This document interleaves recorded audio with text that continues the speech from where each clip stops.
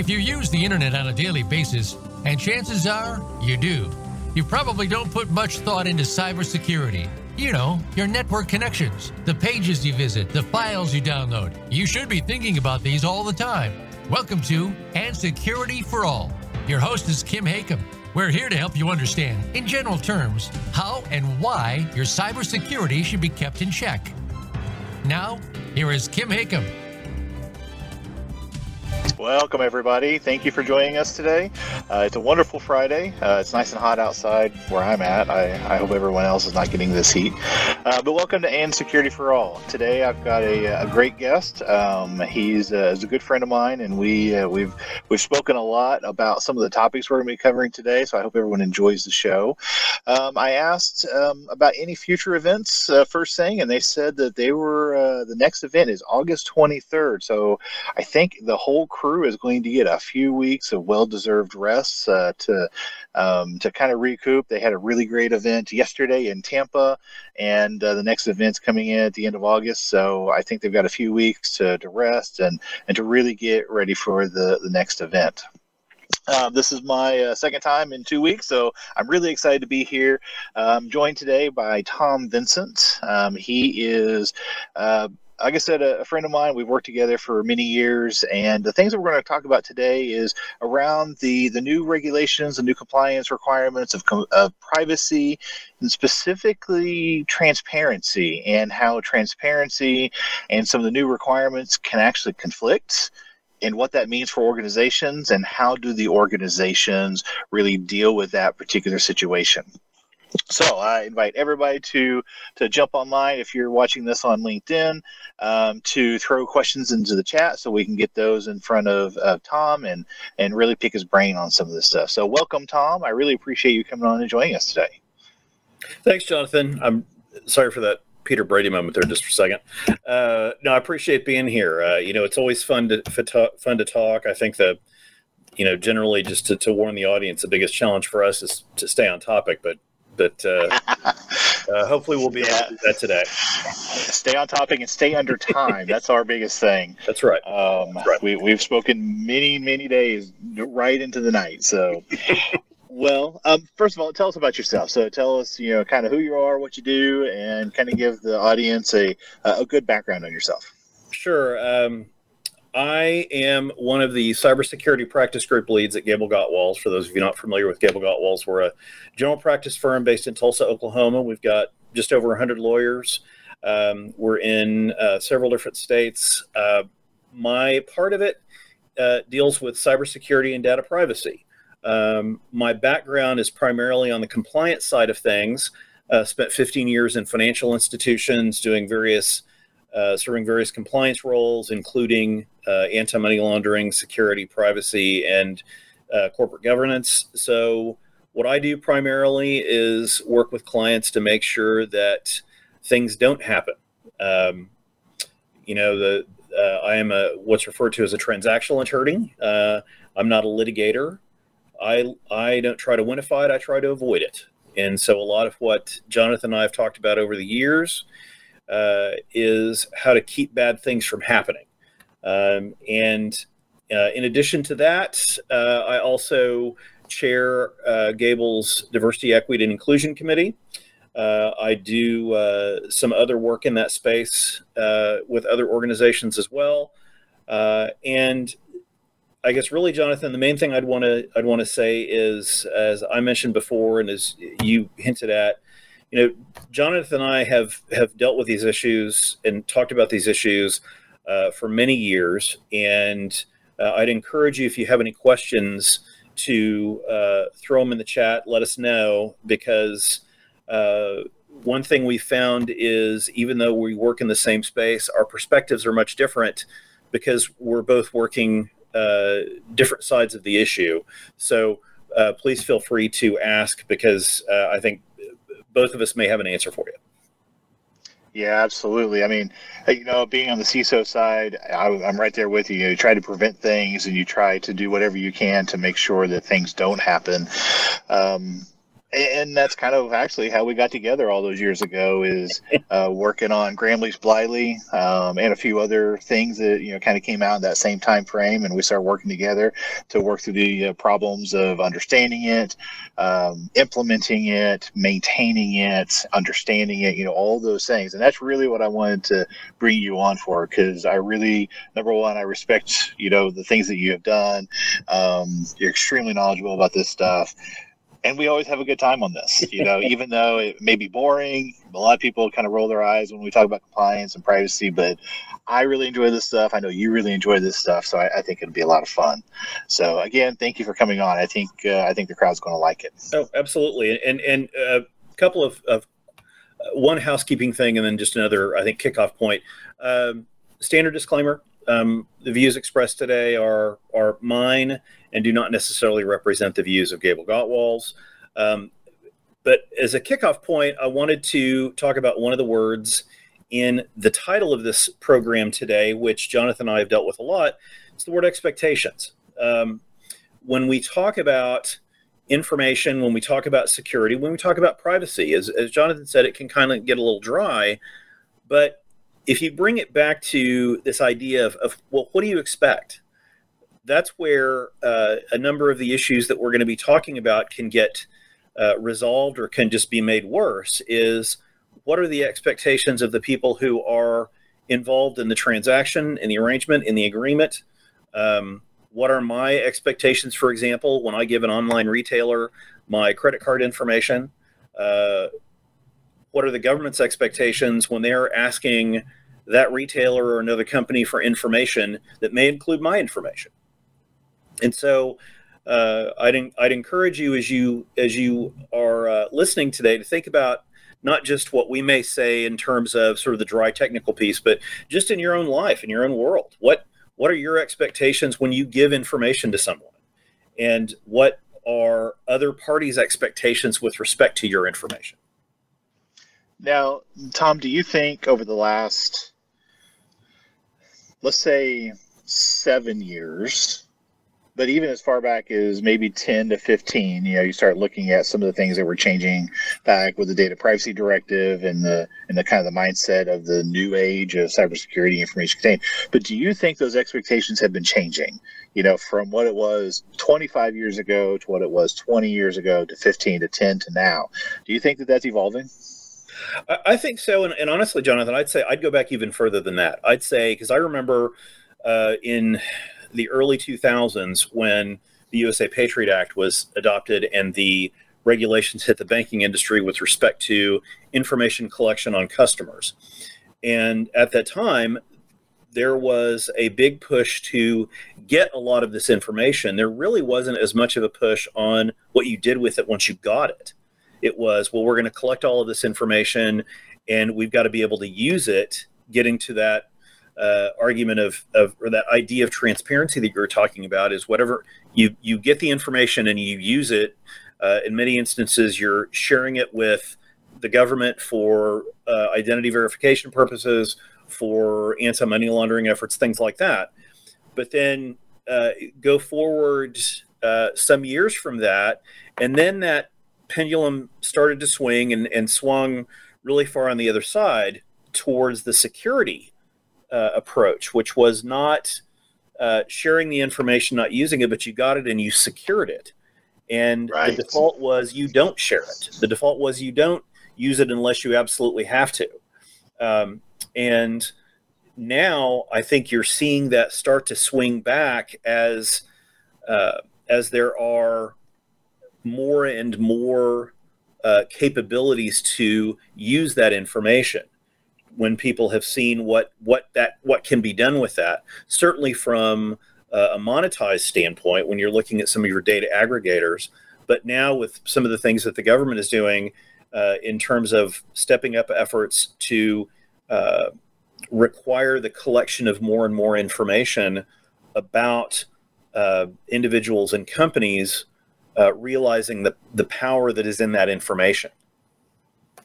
Well, yeah, and I was going to ask you about that because, I mean, I remember back way too many years ago when I was in college, the term big data was really coming to its own, where people were learning how to do it and they were understanding what that meant. And, I think that from a security perspective, because at that time, there wasn't this idea of cybersecurity, at least in most organizations.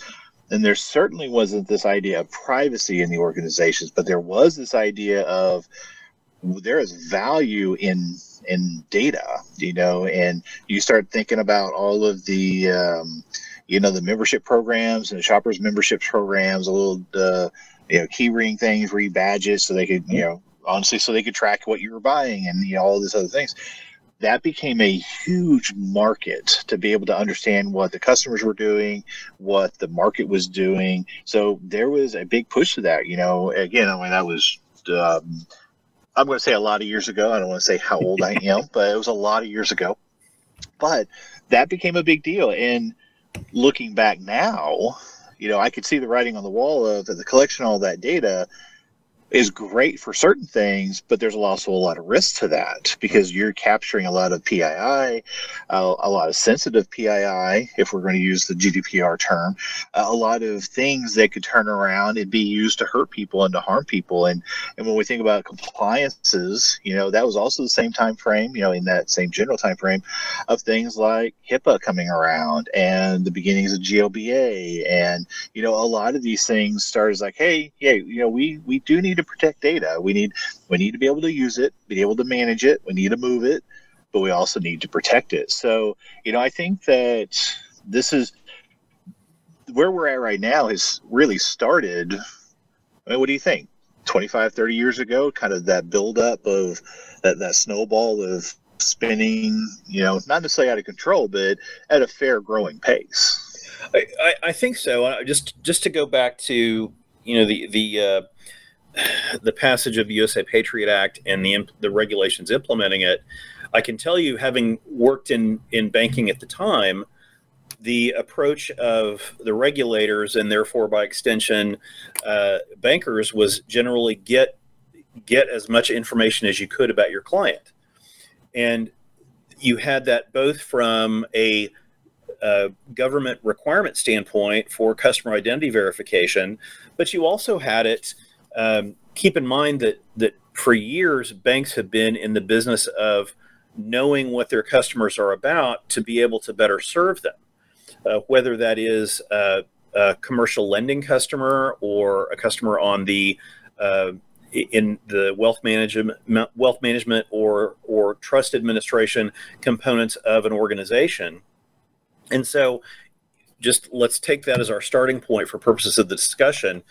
You have a big push to collect a lot of information. The default was not don't get it unless you need it. It was get it in case you need it. Right. And so then when we got all of this information, then the because it was essentially sitting around, and you had, you started to see some data breaches come across.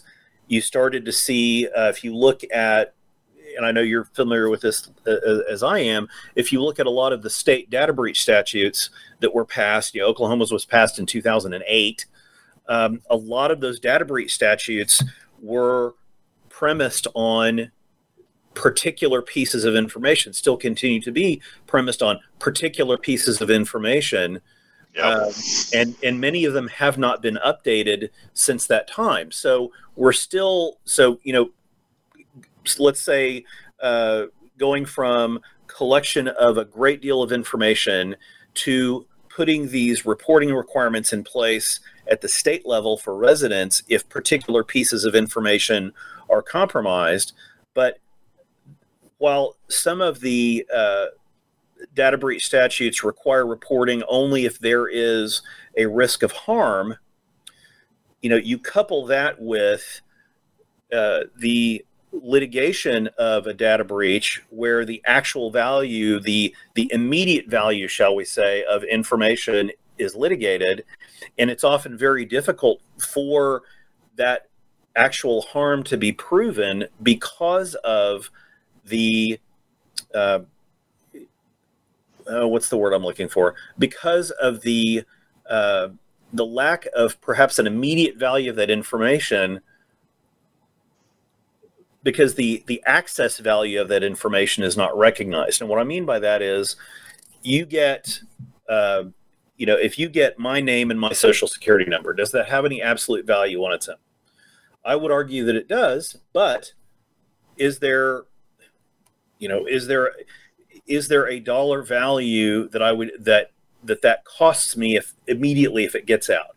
Not necessarily. There's not any immediate financial damage, but that gives someone access to, for example, opening up a credit card, opening up a bank account, doing something like that. In which case, then that activity may cause me damage, may result in some damage to my person, my character, my finances because of some debt that is racked up. But it's a sort of damage that isn't necessarily recognized by the court system, and as a result by businesses that are necessarily looking at how this information should be protected, because they're looking at the pieces of data going back to 2003, I think it was, when the regulations were implemented for USA Patriot. You're looking at this distinct, discrete set of data elements, as opposed to, well, what is it that I can do with this? Right. Well, okay. Let me ask you, because when we think about the harm issue, does the release of this information actually cause harm to an individual? Do you think that that's changing? Because, when you look at GDPR specifically, and this idea that it doesn't necessarily, what is the limitation on that? I understand that could it cause harm? I know what that means, but I also, from a cybersecurity perspective, know what I can do with that information as it relates to an attack. We kind of talked about that last week on the show, where we were attacking families, and you start with some of the information and you kind of gather it together. So I can demonstrate the harm, and I can do it almost live, with an understanding that, depending on what the audience is. So do you think that with GDPR and this idea of the private right to action, or with the changes in the cybersecurity mindset of how we can use that data and how we're seeing it being used in the attacks out in the world, do you think that that's changing, or do you think that will change from a court's perspective? I think it is changing, but one of the things that and again, this is just my opinion on this. I think that the way it's changing is not from a determination of the value or the amount of the harm. It's the assignment of a value to that. GDPR has there is a fine that is assigned to that. Yeah. Just like for example, HIPAA is a good example of this as well. If you look at the damages or the penalties that are typically assigned to covered entities or business associates under HIPAA, the issue isn't what was the harm to the patients whose information was released. It is more a fixed value or an assigned value applied to the controls that were or were not in place. It's not right. We're going to fine you. Now, don't get me wrong. There are some additional penalties that may be levied with respect to damages to the individuals. But if you look at the way that penalty structure typically works, it's an arbitrary amount that's assigned. It's not a determination of the damage. It's like, we know this is valuable and this is the value that we've assigned to it, but we don't really have a way to quantify that as a result of this breach. Yeah. And so therefore, we're going to tell you that, well, because you didn't do this, here is the value of what you didn't do, essentially. Right. Now that is separate from the punitive. When you're talking about punitive damages by a data protection authority or someone to say, hey, you didn't protect this, regardless of any value to the data subject, there is the fact that you didn't protect us. Here is a fine, that 2% or 4%. So do you think that is changing things? Because again, you're not to get onto a GDPR show on this, but those numbers at 2% for that's huge for some organizations. And then you have that whole, in some cases for privacy laws, is that private right of action. So do you think that could be changing people's mindsets? And I know this is not really the topic that we're talking about, it's kind of a tangent, but what do you think about that? I think that is changing some people's minds. I think the difficulty is, as you and I have seen for years, is getting people to understand how these things apply to them. And I the word that comes to mind is rationally, because often when people think about this, they think, oh, well, that's a law in another country that doesn't apply to me here. They're not going to pay attention to me. Well, as we've seen in many of these things, they're not going to pay attention to you until they do.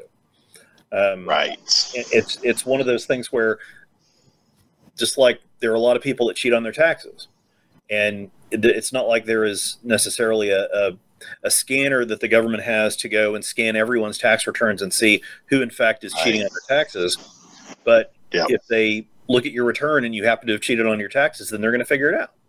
Sure, absolutely. So I think that and one of the things I wanted to get back to when we were talking about this, the issue of damages, and something you'd mentioned about what as a cybersecurity person, what you can do with that information. I think that's since we started this practice group at Gable back in 2015. It was myself and another attorney who is now moved into another firm. But a lot of the discussions, and I know you've had these discussions as well. It's almost like explaining to someone how the show MacGyver works. Right. I can take this name, and I can take this password, and I can take this, and I can make a felony out of it. Right. And so again, it's that the value of those individual components is really hard to assign. Yeah. It's when you put them together and what they can mean. And so I think you're right. I think that we are seeing that, and I think really where we're seeing it is in the passage of more and more privacy statutes limiting the information that can get out in the first place. Yes. It's a lot like, again, just going back years even farther this time than 2003, but years ago, there's a movie called War Games with Matthew Broderick and Ali Sheedy, and there's a famous line from that movie about nuclear deterrence, and the computer that is running through all the scenarios ultimately says the only winning move is not to play. And that's what I've told my students in the master's course at TU I taught a couple of years ago, when asking them about what do they think the best way to protect information is, and especially walking through the various requirements and protections for information, none of which are universal. They're very piecemeal, as you know. It's either based on the type of information or where you live or what the source of the information is. And the best way to protect that, I think more and more people are seeing, is to not let it get into a position to be acquired in the first place. And that's where we're seeing these privacy laws come up, requiring, in many instances, some pretty specific authorizations, and at least with one proposed state statute that has not been adopted yet, actually requiring an opt-in from the get-go, not opting out. Right. Which is becoming more more common out there, is that you have to opt into it. Mm-hmm. Now, what you just said actually kind of links to the question we got in the comments. So I encourage everyone to throw your questions in the comments. We'd love to hear from you. But the question from one of our LinkedIn users is, what are some of the best practices around how organizations can better use consumer data and PII in employment cases, such as evaluating employment risk prior to hiring? And that's kind of an interesting take on it because, I do a lot of open source intelligence, researching people, trying to find out about them when I'm targeting an organization. So from that perspective, I'm going to try to keep talking, so give you a chance to get that, your throat cleared on that. What do you think about that? I mean, using that consumer data in employment cases, evaluating employment. So, I mean, there's two pieces of that. You either ask the employee a couple of different things for information and then make a decision off of that, or kind of what I get from the question is maybe you're using data that you can find on the internet and, capturing that data or purchasing that data, depending on where you're getting it, and then making decisions off of that. Now, I would offer that can be really dangerous. Not only from a point of view of once you have data, you have to protect that data. So if you're gathering data from an organization or about a data subject, a person, once you have it, then you have to protect it. And as a CISO, I'm really cautious of that. If you're gathering data and capturing data, I want we have to implement encryption. We have to do multi-factor. We have to access control, all these different things. So if you are collecting data on a prospective employee, when they are not otherwise an agent of that organization yet, that might be problematic. I mean, what are your thoughts, Tom? Well, the big caveat here is anytime you're talking about pulling in information from various sources to analyze a potential hire, the more information that you collect, the greater the opportunity is to use that to form, for lack of a better term, an illegal impression of a prospective employee, because then you run the risk of, and certainly not suggesting this is what the person asking the question is going to do, but I've seen where, because of some of the questions that are asked, there may be employment decisions made based on improper factors. Right. So that's the main the big caveat is, before you do anything like this, I would make sure and speak with spend some time and talk to either somebody in your if you've got in-house counsel in your company, great. If not, whatever employment lawyer that you work with, to make sure that you are following everything you need to do with respect to the particular employment laws that fall into this area. I think that just from a security and a privacy standpoint, I think the first thing I would start with is what is it that you're collecting and why? And by why, I mean, why is that important to your perception of this person as an employee? Most businesses conduct background checks. That's not uncommon. Businesses that do that, though, there are particular requirements under the Fair Credit Reporting Act in terms of what you can request and why you request it and what you have to tell someone if that factors into your decision. Beyond that, there are, that's when it gets into, well, what is it that you're really asking about? Why is it that you're asking or collecting this particular information?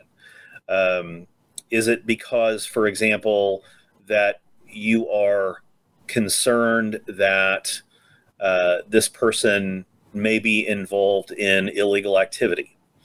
Is it, for example, because you have seen this person's, or that someone has told you something about this person and you're trying to investigate it?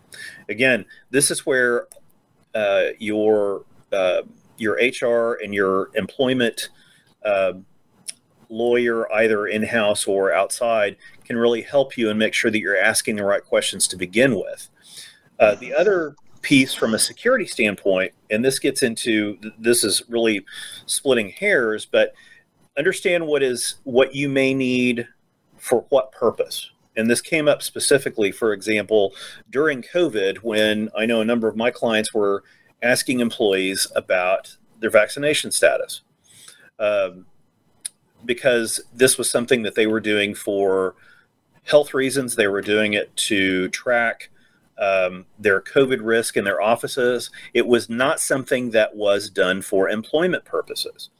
And as a result, that was information that really shouldn't be accessible by people making those employment decisions, like a manager, because they have no reason to know that. That forms no basis for their hire or fire decision. So that's the other piece of it. It's not just make sure that you're collecting information for the right reason and not for an improper, illegal purpose. But then once you get it, make sure that only the people that should have access to it have access to it. And that includes, just going the next step.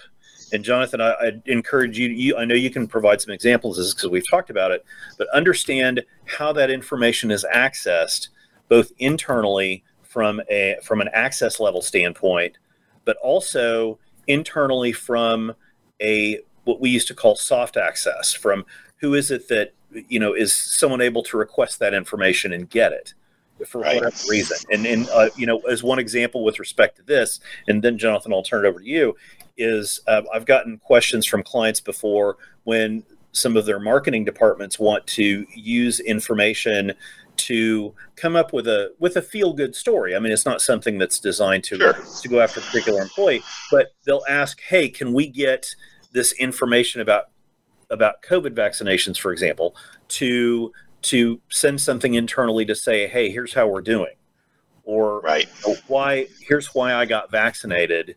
But make sure that you don't, that the reasons that are given don't somehow suggest to an employee that, hey, I better get vaccinated or I might lose my job. Right.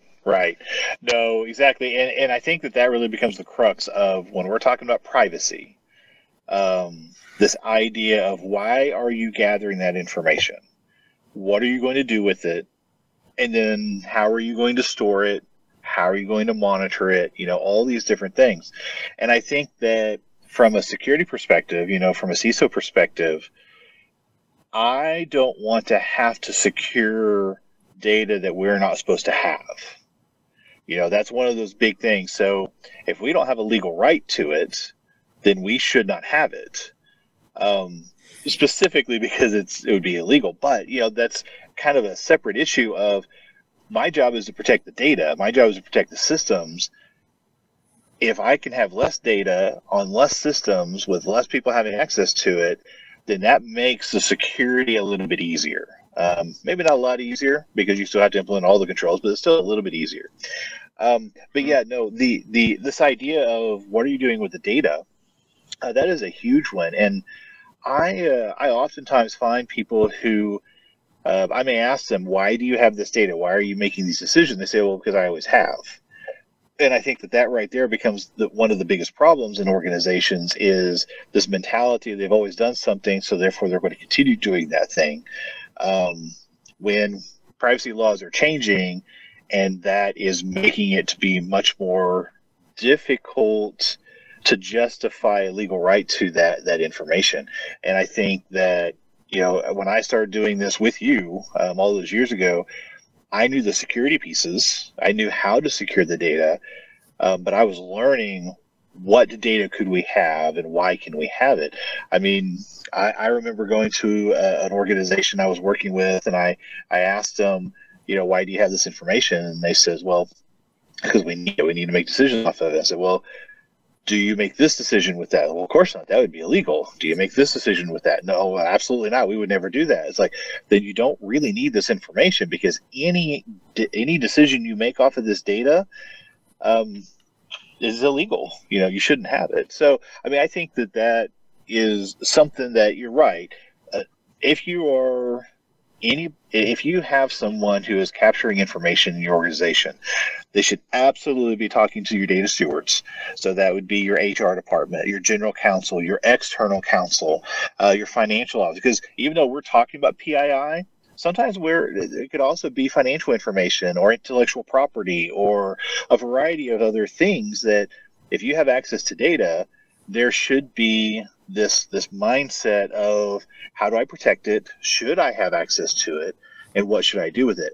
One of the things I really like doing, I know we're I'm kind of on an extended tangent about this, but when I go to organizations here in the last year or so, one of my favorite things to do is I walk in, I go, okay, as it relates to data privacy security controls, some of the basic security controls that we talk about is number one, making sure only the right people have access to the information. Some basic controls like don't leave the information in the, sitting out on a desk somewhere. Don't let people take information home. Don't let them, take it home and put it on their, on their home computer.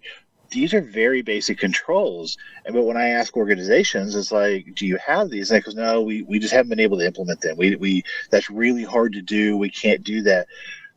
Then I usually bring up, I've got a roll of $10,000, with a rubber band on. And I go, okay, I bet you already have controls that deal with this sort of thing. Would you take this wad of money and leave it on a desk overnight? Well, of course not. Would you just let any random person in the organization have access to it? Well, of course not. Would you let someone take it home with them and put it on their home desk? Of course not. So if we look at those things from that perspective, a lot of organizations already have those controls in place. They're just not thinking about it from the same perspective of, if I do the same controls with data as I do with money, you're so far down the road on that. But you also, kind of thinking back to the misuse of it. Mm-hmm. If someone decides, hey, I'm going to take this money and go buy something for myself, or I'm going to go give it to someone in a program, those are the same sorts of things that you got to think about from the data perspective. So if you've got access to data, you should, be very careful with it. What are you going to do with it? Who are you going to have access to? And those are just the basic controls of how do you manage that data within the organization. Right. And to that end, I want to go back, and this kind of hooks back around to what we're talking about with respect to expectations, to get to some of the things we had actually planned on talking about today, is this idea of value, because there, that hits on a couple of going back to that, hits on, I think, something that we talked about earlier, but then something that you just said, when we get to this idea of the value of information.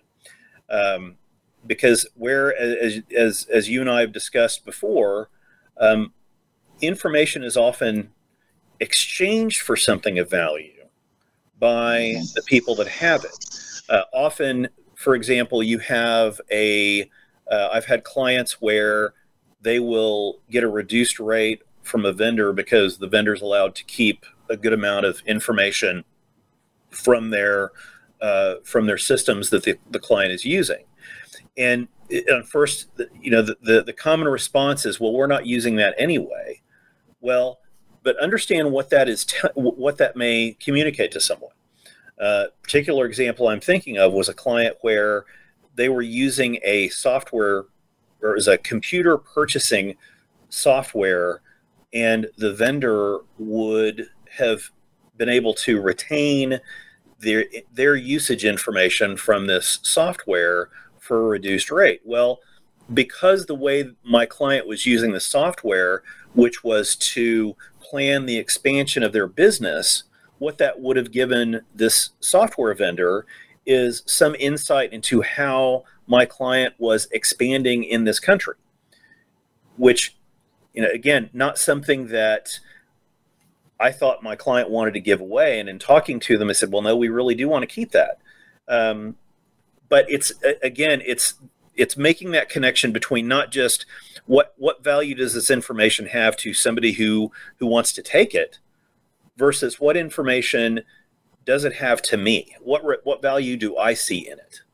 Because as you and I have talked about with respect to doing training for employees on breach prevention, and a common comment is, well, it's just X, Y, and Z information. It doesn't really mean anything. Well, to you, maybe. But if you've got someone who is doing this 24/7 and is pulling in information from various sources, that may be the last puzzle piece that they need. Yes. And a broader question is, if you are willing to, if you go through this and you say, hey, well, this isn't really information that we need, so we can provide it to this vendor to get a reduced rate. Well, one of the questions then should be, if it's not this usage data that we were just talking about, if it's information that you had to begin with, why are you collecting it in the first place if it has no value for you? Yep. Yes, that's the piece that always gets me, is what are you doing with it, what the value is. The other thing that I like using is, when we talk about privacy, what is the definition of privacy? The one I've been using here a lot in the last 2 years is, privacy is the choice of how to use the information.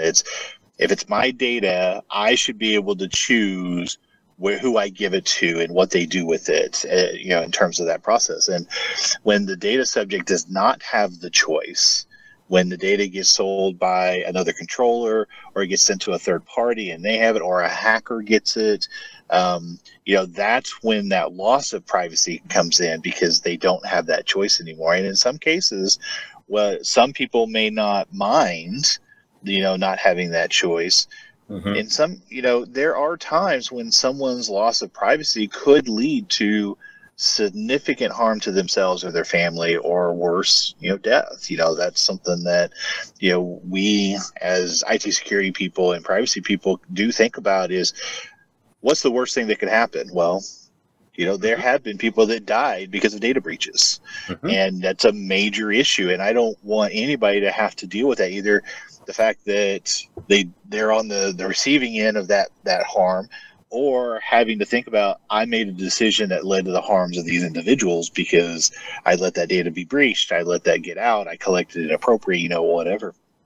But, go ahead.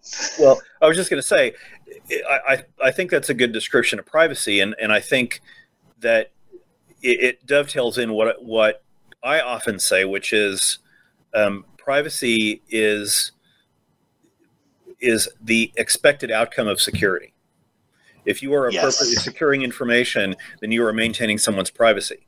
But again, but then to, I think, adapt it to what you just said, when you are securing someone's information, you are providing them the control as to how that information is shared, whether it's by verbal authorization or what else. And that is something I think we've seen over time.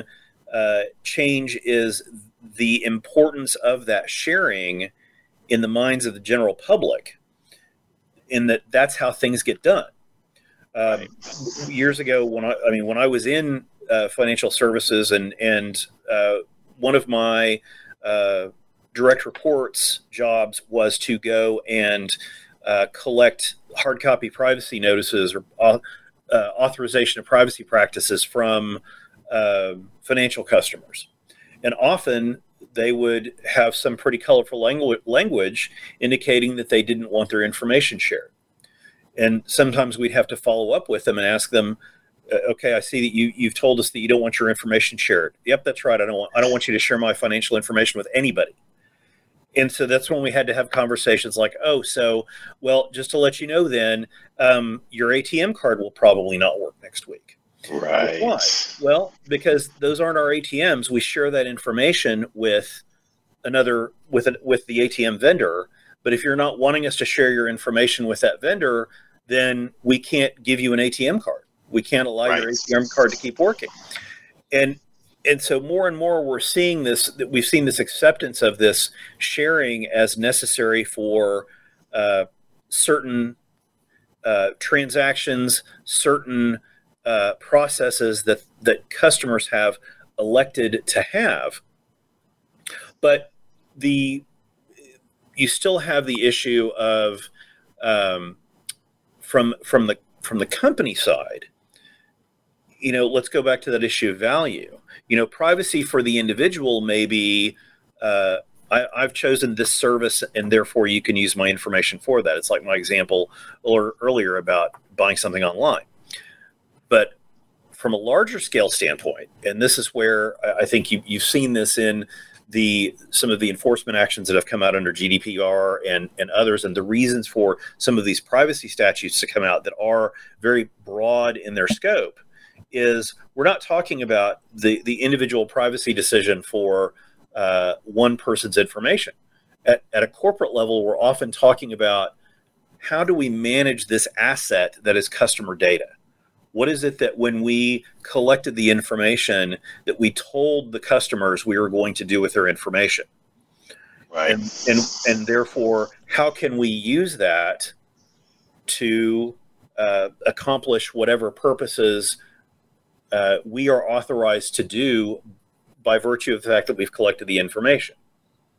Right. You know, I mean, if you think about it, it's not unlike banking. If, you know, again, to go back even farther, if you've ever watched the show The Beverly Hillbillies, there's a particular episode where I think it's Granny goes into the bank and wants all of her money in a wheelbarrow.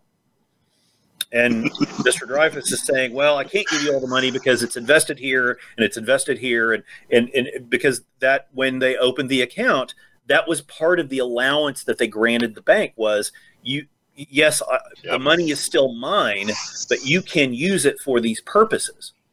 Right. And that's where I think as a culture, where we need to start thinking about these sorts of authorizations that we're granting, because I think, I mean, you and I are aware of them because we live and work in this space. But when, you know, more and more people that I talk to, and I'm sure you as well, they don't think about their information being used by an organization because they may not see the value in their information that the organization does. Right. Yeah, no, they really don't. And, you know, a lot of times if you actually read the terms of use, the agreements, the various things that you have, they'll tell you what they're going to do with information. You may not understand it just because of the way they've written it, but there's a lot of things that I'll read. It's like, I'm not going to use that. I'm not going to put my information in. So, I mean, that's something that I encourage people to always do is read it. You know, read that agreement when it pops up. It says, oh, you need to read this instead of just scrolling at the bottom and checking the box. Mm-hmm. You know, you actually sit down and read it. Yeah. So one last thing on the value piece before your question that I wanted to mention earlier is, you know, we still see this idea of talking about the value of information and the value that how people are able to exchange their information for value now. Think about how many times you've been on a website and they say, hey, do you want 15% off your first purchase? Well, you go in and you put your email address and typically your cell phone number, so you sign it for text messages. Right.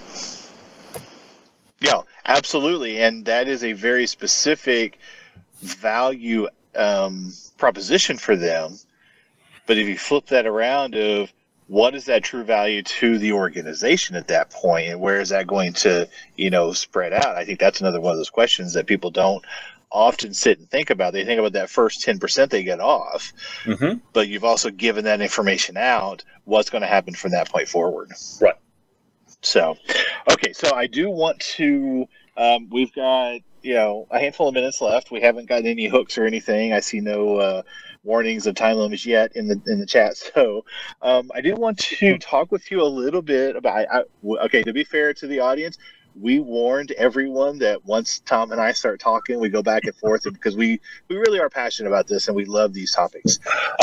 But I wanted to talk with you. I wanted to ask you transparency and the conflicting requirements that some organizations have, because I think that's really, really important to think about nowadays, because this may not have been like this even just a few years ago. But think about with these conflicting regulations, these requirements of sharing information versus protecting that information and not sharing it.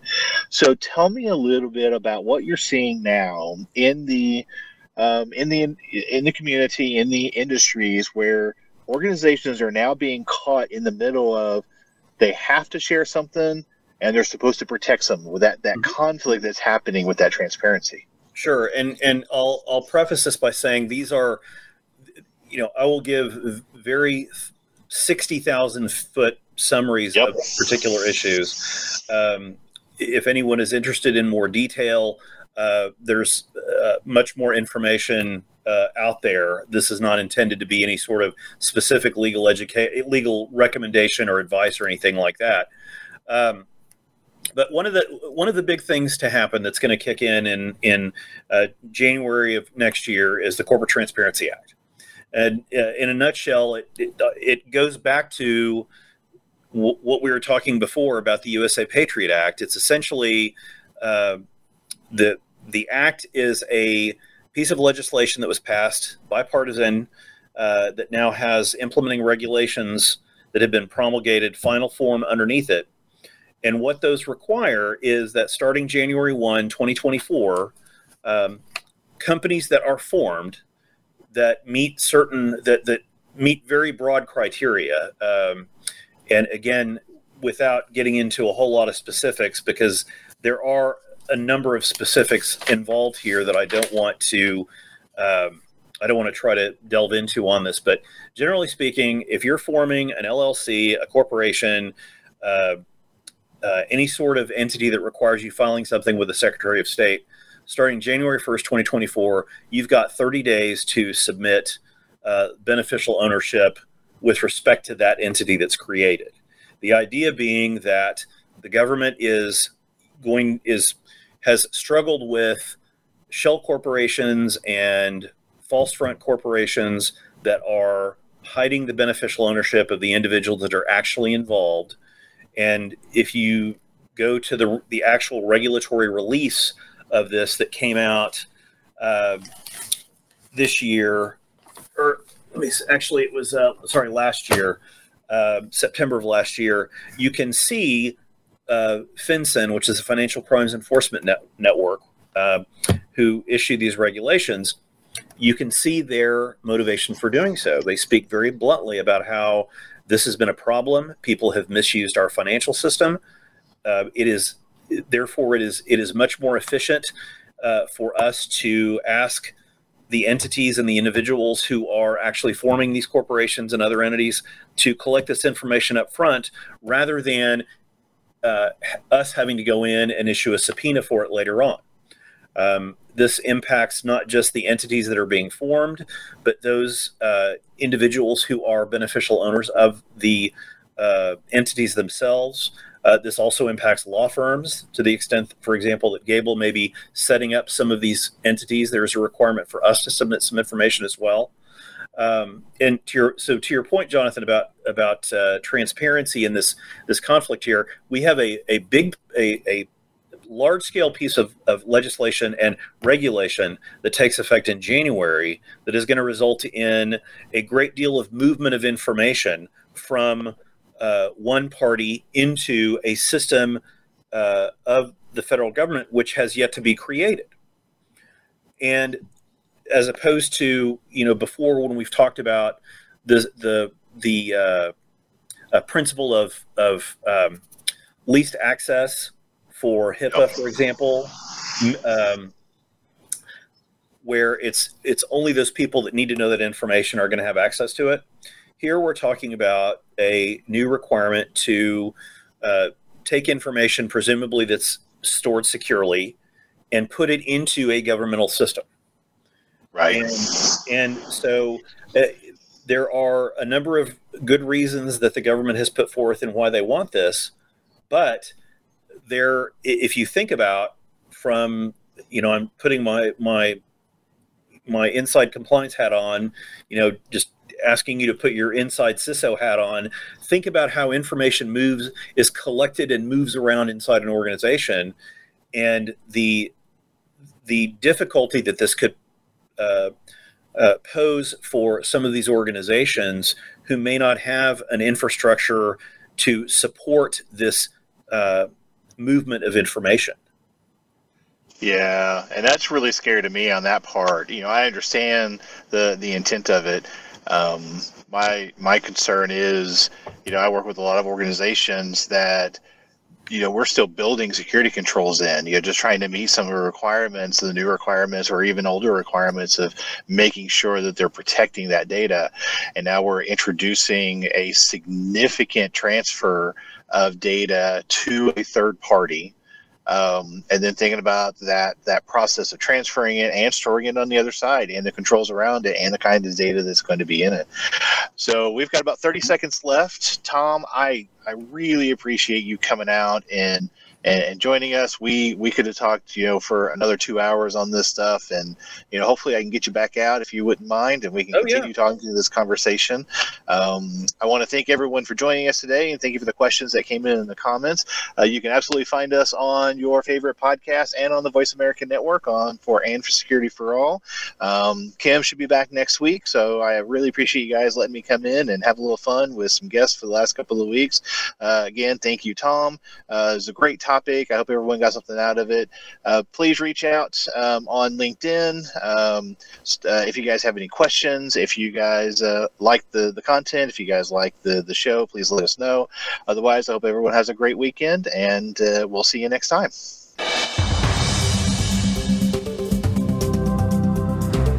Thank you for tuning into And Security for All.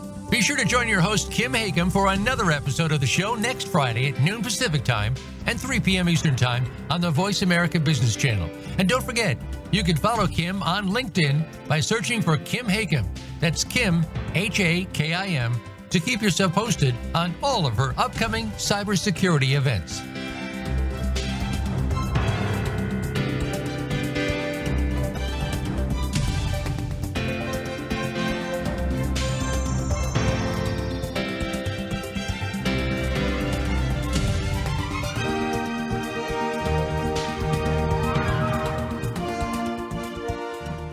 Are you a cybersecurity professional that needs to earn continuing educational hours?